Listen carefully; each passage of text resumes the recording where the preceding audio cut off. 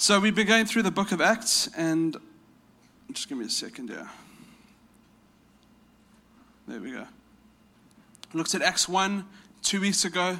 Spoke about Acts 1:8. It said that when the power of God comes on you, you go be his witnesses across the earth. This is the beginning of God working in mankind to a new level. Just you see the explosion of the church. Acts 2, Peter gets up to preach. People are saying that these guys are drunk.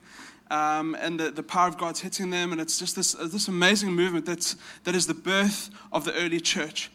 And almost as like the dust begins to settle, and at the end of Acts 2, we read this verse. So if you want to turn your Bibles to Acts 2, verse 42, so straight after Peter preaches the gospel, and it says 3,000 were added to their number. The very people who put Jesus on the cross were saved from a man who denied Jesus at Jesus' toughest time. So if that's not a picture of grace, I don't know what is. And we get to the end of Acts 2:42, and I've preached this a lot of times in City Lights. I've done a whole series on it. It's almost like a bit of a church manifesto to go back to. It's like, are we lining up? And I struggled with it this week and was working even till late last night because I just really wanted to come with a different angle at least, because I feel like we've preached it and we're not seeing all of what we're seeing here, but we are beginning to see something else. So I'm going to read the scripture, give some comments, got 4 points, and we're going to be done. Is that cool? Awesome. Father, we thank you for your word. We thank you, Jesus, that it changes us. I pray, Lord God, that as we look at it, we would grow, our hearts would grow. In Jesus' name. Acts 2:42, it says, they devoted themselves to the apostles' teaching, to the fellowship, to the breaking of bread, and to prayer. Everyone was filled with awe, and many wonders and signs were being performed through the apostles. Now all the believers were together and held all things in common. They sold their possessions and property and distributed their proceeds to all as any who had need. Every day they devoted themselves to meeting together in the temple and broke bread from house to house. That's like an introvert's nightmare. I live with an introvert. They ate their food with joyful and sincere hearts, praising God and enjoying the favor of all people. Every day the Lord added to their number those who were being saved. And like I said, that this church was birthed in the fire of God. It says that the power of God came in Acts 2, and it says like tongues of fire rested on them. It was God just saying, this is the inauguration in some ways of the kingdom of God breaking in on the earth. I'm going to use ordinary people to do extraordinary things by my Spirit. Jesus says it's better that I go, because when I go, I'll leave the Spirit so the church can expand across the earth. And as I started to look at this scripture, and I was thinking about our city, and I love living here because it obviously has its challenges, especially now. Nushi was taking a video for my parents and for Starla's parents. They're not here to be part of the dedication. And my mom called me yesterday, and she was upset that she wasn't going to be. I'm like, there's nothing you can do, you know what I mean? Like, it is what it is. But that's part of. So you have those few moments that are like that. But in general, it's an amazing place to live because we away from family, we're away from familiarity, and we are forced to connect with one another. This becomes your family. This becomes the people that you surround your life with. And if I look, Rom's away on business, but Rom and Nushi I've known for many, many years. We walked a long journey together, been friends for many years. Andy and Carolyn, again, maybe 10 years, maybe longer. I've known them. I married them. Ryan, I've known since I was 18. We used to go to youth camps together, and I've said this before, but it's worth saying again. He used to really look up to me, and just it was before Facebook and all that stuff, but he used to write me messages and say, I want to be like you, and no, he played guitar because I was playing guitar on stage. And if I look at Bruce, I've known him, we were 20 years old leading a community group together, and it's just Petrus and Erica. We had the privilege of baptizing them, and now they're just like the best people on the planet. And it's an amazing, and the reason why I'm being so personal is that I believe that the greatest reflection for me, at least, and what I see in Scripture is that revival, these things we're talking about, it actually ends up looking like family. It actually ends up looking about people who are deeply committed and devoted to one another. And if we had this kind of thing happen in our church, and all of a sudden Andy had like tongues of fire on his head, and there was like we were stumbling out of the church as though drunk, we'd have to get Uber to come pick up the people. That's my dad joke for the day. And we'd, because if that started to happen, we'd be like, okay, well, this is it. We're going to expand, which we are expanding because we do need more space because preaching twice is pretty hectic. But we would expand. We'd go like multi-site, and I would eventually become like a celebrity pastor, which is like my life goal, and get a blue tick on my Instagram name. And that's how the world would look at it. It's like we'd use God for our own glory. But what happened in the New Testament? They took this incredible move of God where 3,000 in a day were added to their number, and they said they channeled all of that into small groups that were deeply connected to one another. They were trying to live out Jesus' practices, as we said. They devoted themselves to the apostles' teaching. There would have been the apostles who were the first eyewitnesses of Jesus would have taught what Jesus taught. We read in earlier, it says for 40 days, Jesus taught on the kingdom of God. They would have retaught what Jesus taught them. They would have taught Sermon on the Mount. They would have sat and they devoted themselves to this teaching. This is all new. This is all fresh. So often the modern church for me just can look so far from what the gospel, what I see in Scripture, that I believe is God's heart. Now it is contextual. We do live in a post-Christian world.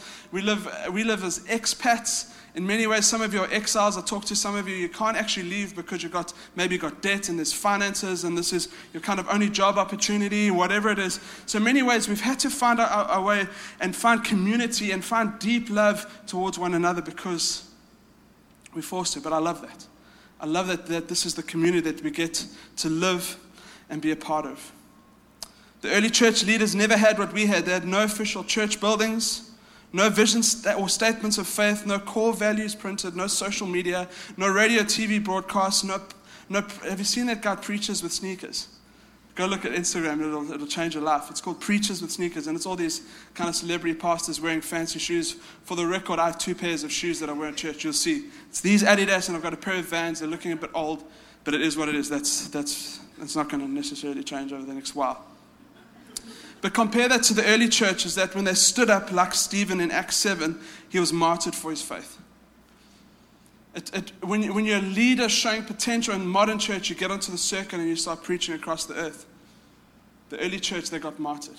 And I know things have changed, and I know concepts have changed, but the reality is the gospel hasn't changed. The power of God needs to come, and I just want authentic. I want to see what I see in the pages of Scripture. I want to go back to a place of like, we're selling our possessions. I can think of 3 people who have given away cars in this church. There may be more. That's 3 at least I know. I can think of so many stories of people who couldn't pay either school fees, they couldn't pay debt, whatever it is. Their community groups have got together, and it's just stuff that's happening. It's like, by the way, we bailed this person out. I'm like, we need to hear these stories. So in 2 weeks' time, we are going to hear some amazing stories. Just of one of the guys in our church, he was just praying for kind of breakthrough in his work. He hadn't had work for about 8 months. Connected with someone in the church. All of a sudden, he's got one of the biggest contracts of his life. Just seeing God's hand in all of that. And just these little miraculous moments. So it's not like I'm just talking of this text now. This is happening amongst us. I was chatting to Nikki, and her and Andre lead a group in Jumeirah. I'm just giving you a quick little punt. If you live in Jumeirah, one of the greatest groups in the church, go join them. But she says it's amazing because she says we're not massive, but we've got a bunch of people that we love and we walk in journeys with, and people from different backgrounds. It's like, I love that. This is Book of Acts stuff. So we're there in some ways, but we're also not there in other ways. So we always need to come back to what the Word says, what the text says. And that's what we're going to do today. So again, I wanted to try to look at things slightly different. I've got 4 points. It's not going to be a long sermon because there's a bit that's happened today.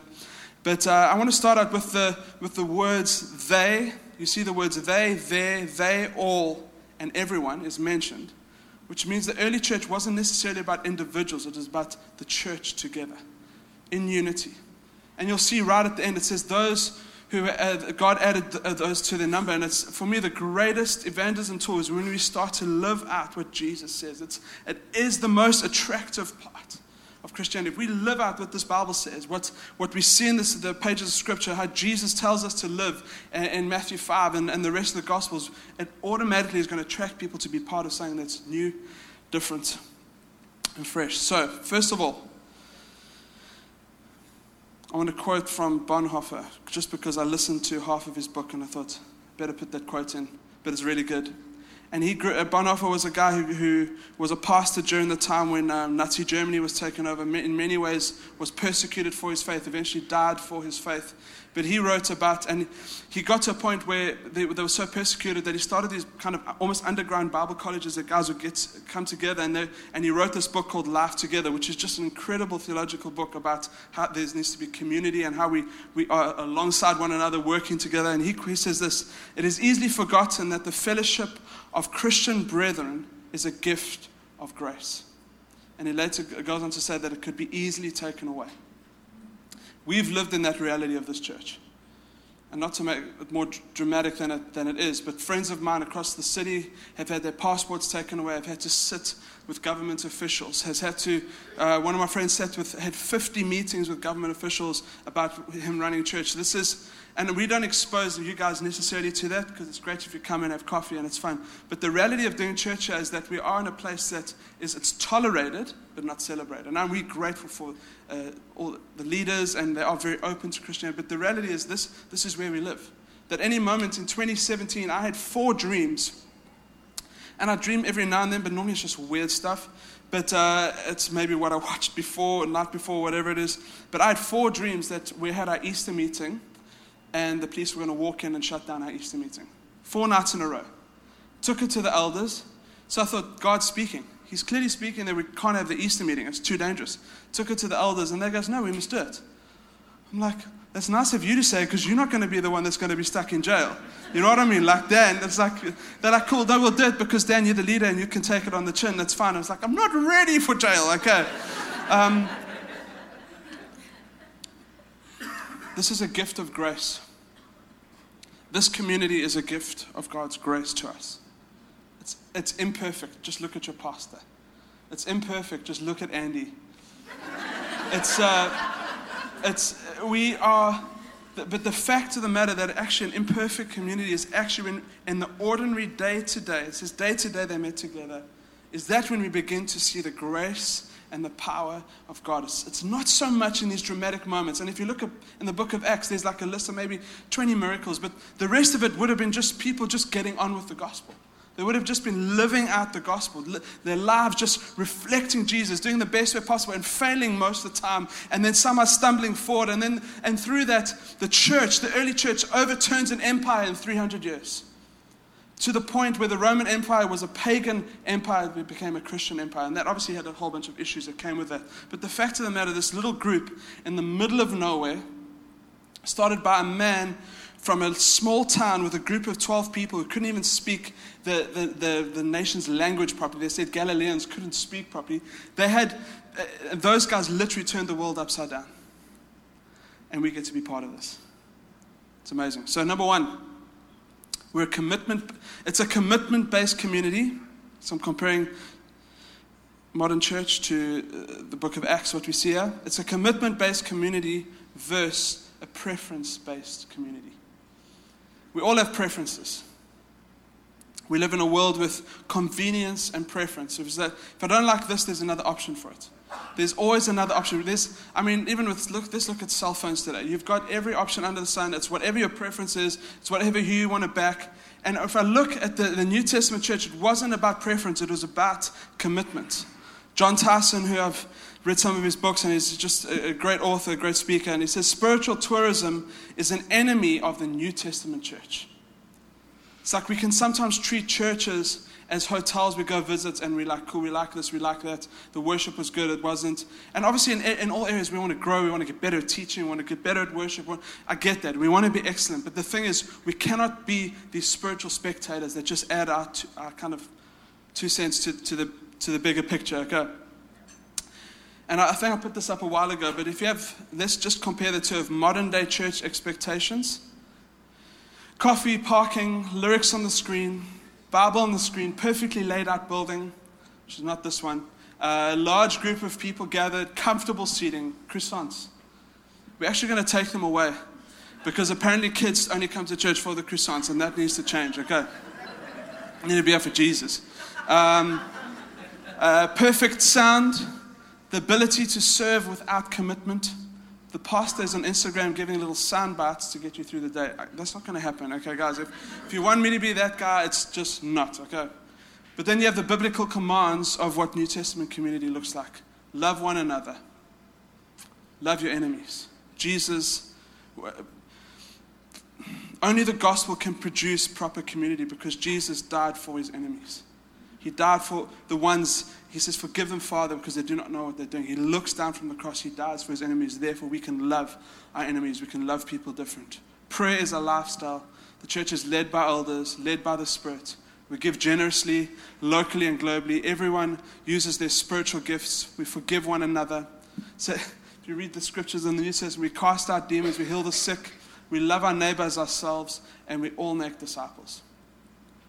That is the biblical. And again, it's always good to look at these things and say, God, how are we doing?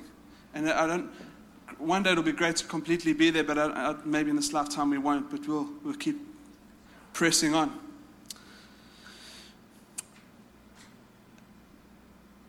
Someone said this, but they're kind of joking. They said there's a new gospel that's been found. It's called the gospel of preference, the Western church, post-church gospel. And anyway, so this is a joke, just FYI, okay, so just take it as it is. They studied the apostles' teaching when they had time.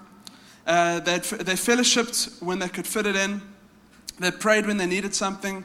They were content without and had low expectations of signs and wonders in their midst. Some got together and spoke about generosity but did nothing about it.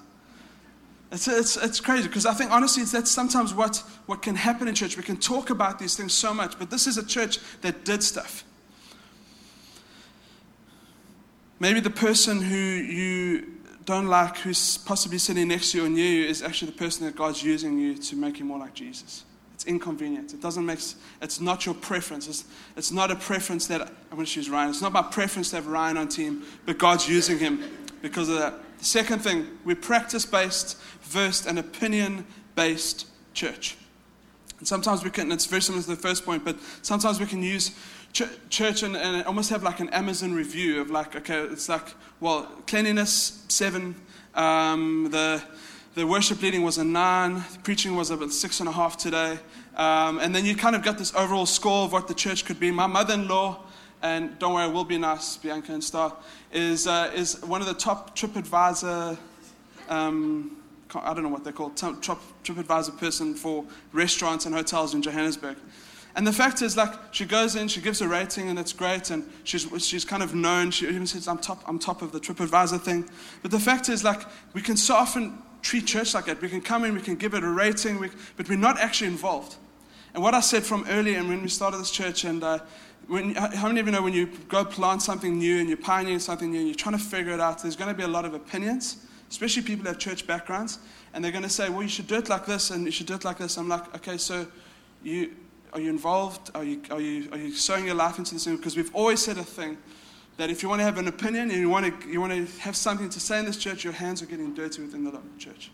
Then, and I use this example of Sue. Sue sometimes graciously and lovingly comes and says one or two things, not so much about my preaching, but she encourages as much as she goes, I think we should do this. And I'll listen to her because she's so involved. She's leading people. She's thrown her life into the local church. I'm like, and she's got wisdom. So I'm going to listen to her. I'm going to say, okay, well, what have you got to say?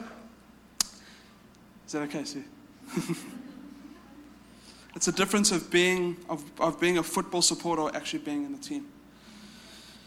Practice-based church. The church that we see there is that they devoted themselves to teaching, to fellowship, breaking of bread. They were generous. They sold their possessions. They gave to those that had need. They gathered together. There was this practice-based that the church looked like something. Number 3 is that we're a people-based church, not a program-based church. Cigna, which is a medical aid company in the States, They did a survey of, I think, about 20,000 people across the US, and they came up with this. They said nearly half of Americans always or sometimes feel lonely. They said it's 46%. Or left out, which is 47%. That's a real thing, FOMO. 54% said they always or sometimes feel that no one knows them well.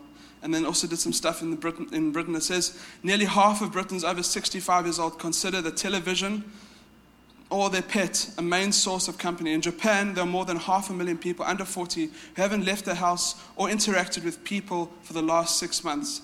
In Canada, the share of solo households is at 28%. Across the European Union, it's at 34%. And they said that loneliness has the same impact on mortality as smoking 15 cigarettes a day. And it leads to other things like obesity. That's not me talking. This is guys who know what they're talking about, who did legitimate studies around this stuff. And when I look at that, I was like, that's an opportunity for the church. That's an opportunity for those who are lonely. I mean, I watched such a sad, I don't know if someone sent it to me or someone showed it, but it's in Japan, there's this thing where I think it's like over 60s, over 65, are literally, people are dying alone from loneliness. They just become these hermits and no one cares about them in that society. They almost just get tossed aside and forgotten. It's like, this is an opportunity for us. If there's lonely people in Dubai, if there's lonely people that's your neighbor, get to know them. That this community, and they don't have to come and believe what we believe. Eventually they will or they may not. But as long as they come in and they feel loved, they feel part of something, and we can love them into the kingdom. It's one of the greatest evangelism tools, I believe. Tim Keller says this. He had a document on community, and he says, what atheism and other religions cannot produce is the kind of loving community that the gospel produces. In fact, Jesus states that our deep unity is the way the world will know the Father has sent him and has loved us even as the Father has loved him. John 17. Jesus says that the main way people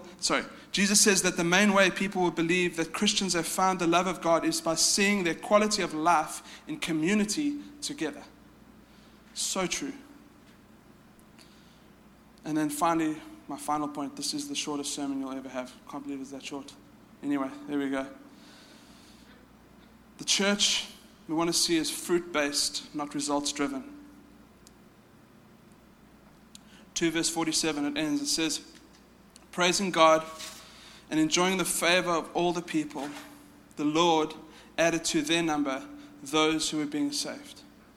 And we need to leave that part up to God. God is the one that convicts, brings in, draws.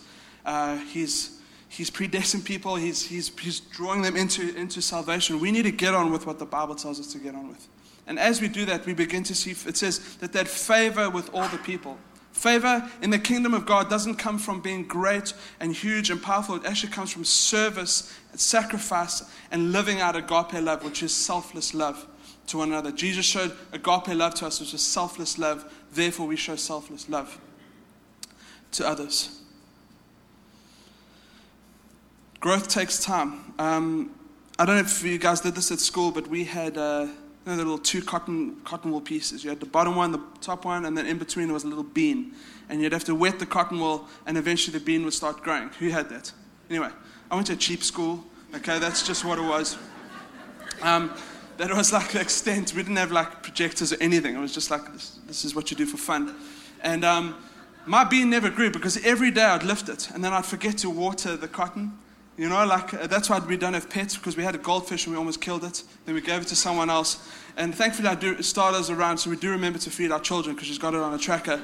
But and they will remind you if you don't feed them. But the point is, I think modern church, and I've got a friend who leads a church, and he says at the end of church, he would get a little stats page, and it would be like how many kids in kids ministry, how many volunteers signed up, and all of that's good. I think it's not bad to have an overview, but if that becomes your only interaction with the church, and it's about, okay, well, we're looking low in that area this week, or we didn't have much volunteers, then we have to start doing stuff to change that. You get into an organizational thinking, which I don't believe is what the church of God is meant to be. We need to be organized, but not with that type of thinking where it's people become commodities as opposed to actual people with stuff that they're going through.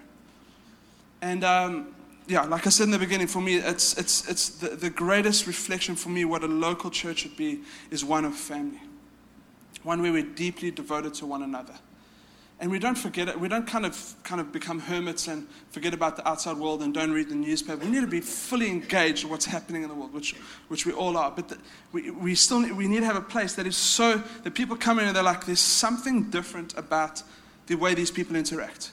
From different backgrounds, from different ages, but they love one another. There's this deep love from one another. Healthy things grow.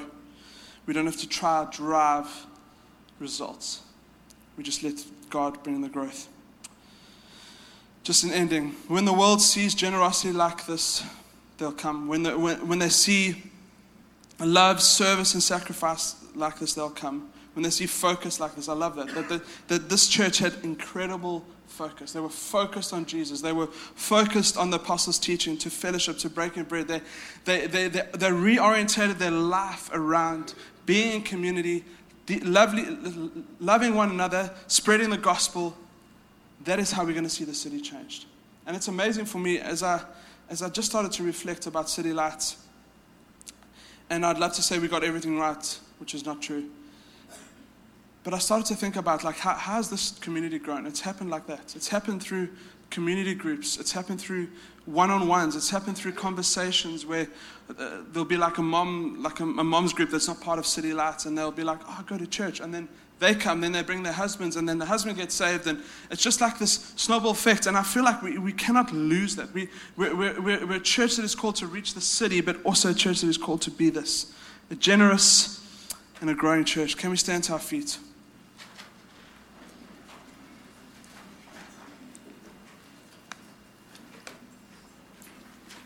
Father God, we thank you for your word. We thank you, Jesus, that we can look back at this scripture and go, God, how are we doing? Are we struggling around generosity? Are we struggling around devoting ourselves to teaching? Are we struggling? What are the areas, Father? And I just pray that more and more, as this church grows in maturity and grows in age, Father, that we would start to reflect that ultimately there'd just be this love that just gets poured out. Not only in this community, but into the city we find ourselves, Father, that we do begin to become the answer. Father, I want to thank you for every single person here. The 9 and the 11. You've built this community. You've built these people. You've added those. I pray for your blessing on them. I pray your blessing over their families. In Jesus' mighty name. Amen.